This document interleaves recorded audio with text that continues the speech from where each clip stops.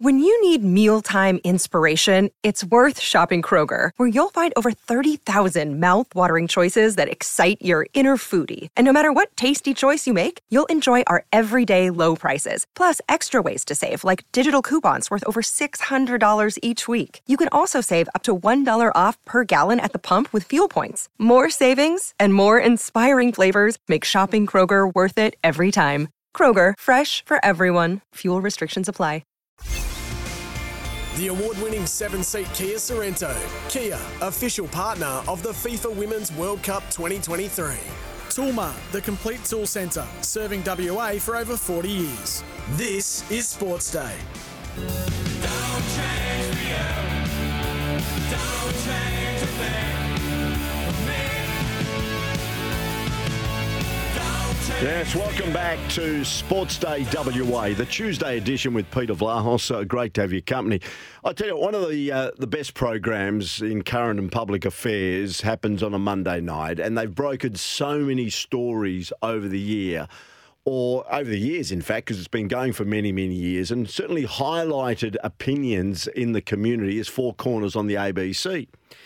And last night, Western Bulldogs great Bob Murphy, who's now, of course, involved at the Fremantle Football Club, spoke after a teammate of his in Jason Ackermanis came out in 2010. Of course, Ackermanis, the Brownlow medalist, he was booted from the club. His career ended in 2010, shortly after he wrote a newspaper column about homosexuality in sports that had the headline, "Stay in the Closet." Now, the controversial period was featured in last night's Four Corners episode on the ABC, which delved into why no AFL player has ever come out as gay in the history of the league. Now, Bob Murphy, who was a teammate when Ackermanis left the Brisbane club and went into the Western Bulldogs, was a teammate of his. And Murphy spoke last night just how disgusted he was when that came to pay. I would think that a player to stand up in front of his teammates and say, I'm gay and I'm one of you and I want you to accept me, that would be like a superpower for your football team and your football club.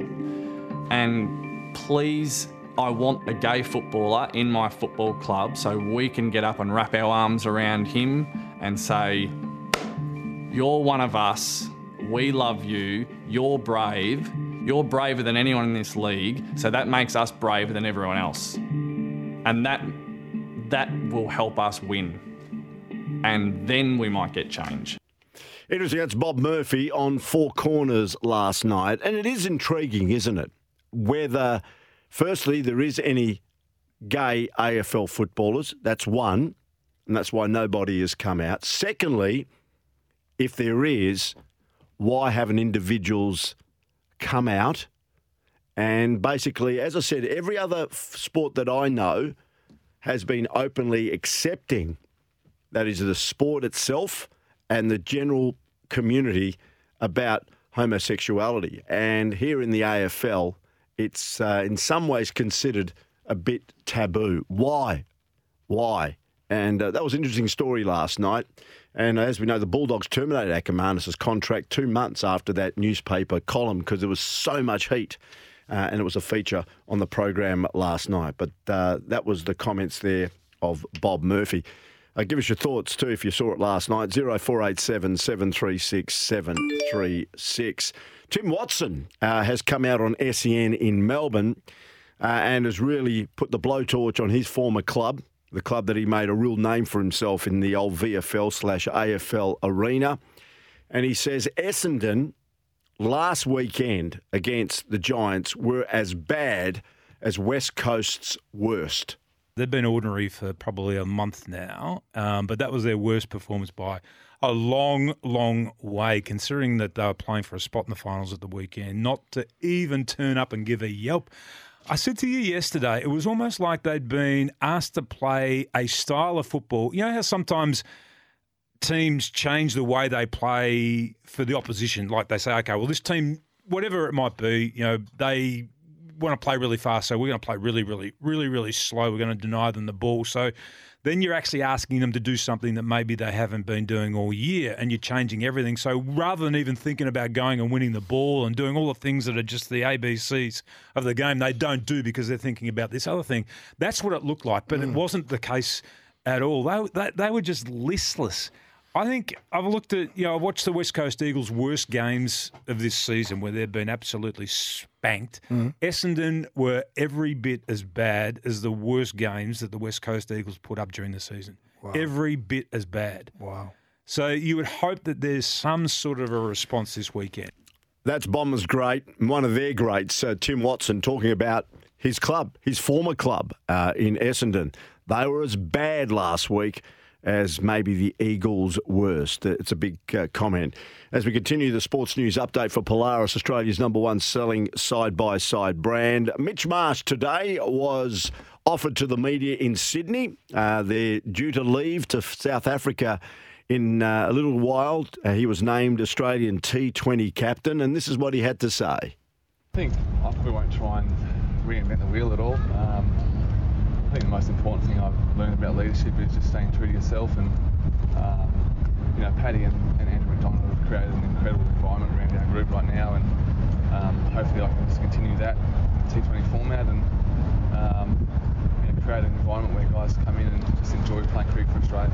Do you feel like you've got all of the Australian public right behind you now, that you're Australian captain? Hopefully, yeah, it'd be nice. It'd be tough job without that, but I've certainly felt a lot of love over the last few months, and I just loved how invested all of our fans were in the Ashes. People losing sleep. I'm not sure there was much work being done around Australia at that time, but we've certainly felt all the love. Yeah, good luck to him, of course. The first of those T20 matches, there's 3. The first one will be next Thursday. It's Thursday week when they take on South Africa, and it gets underway at midday our time. In fact, it may be midnight our time with the time difference, because there'll be night matches there in South Africa. That's Mitch Marsh. And today, congratulations to Matty Johnson. He was unveiled as the Round 23 AFL Rising Star. Congratulations to him. He was named late yesterday, and we announced it here on Sports Day WA. And today, he fronted the media, and this is what he said. Firstly, playing alongside the big names in the Fremantle Footy Club. Obviously, pretty excited about getting rewarded for the effort of the season, and when JL called me yesterday, it was good to hear. It's a good thing that we've got a competitive spot, competitive for spots in our team. Like, everyone pushes each other to be better every week on the training track, and I think in particular, the midfield group is really strong and got a lot of young talent coming through. So it's a good thing. I sort of try not to get too overwhelmed when you're sort of playing alongside the big names, but sometimes there's a few moments where you just pinch yourself and think, this is what I really do now, and I guess I like challenging myself, and playing against the big names is all part of the fun. And finally, Collingwood supporters, your star and Brownlow medal hope Nick Dacos, he's off crutches and ahead of schedule in his recovery from a knee injury, with his return for the AFL finals increasingly likely, which is terrific.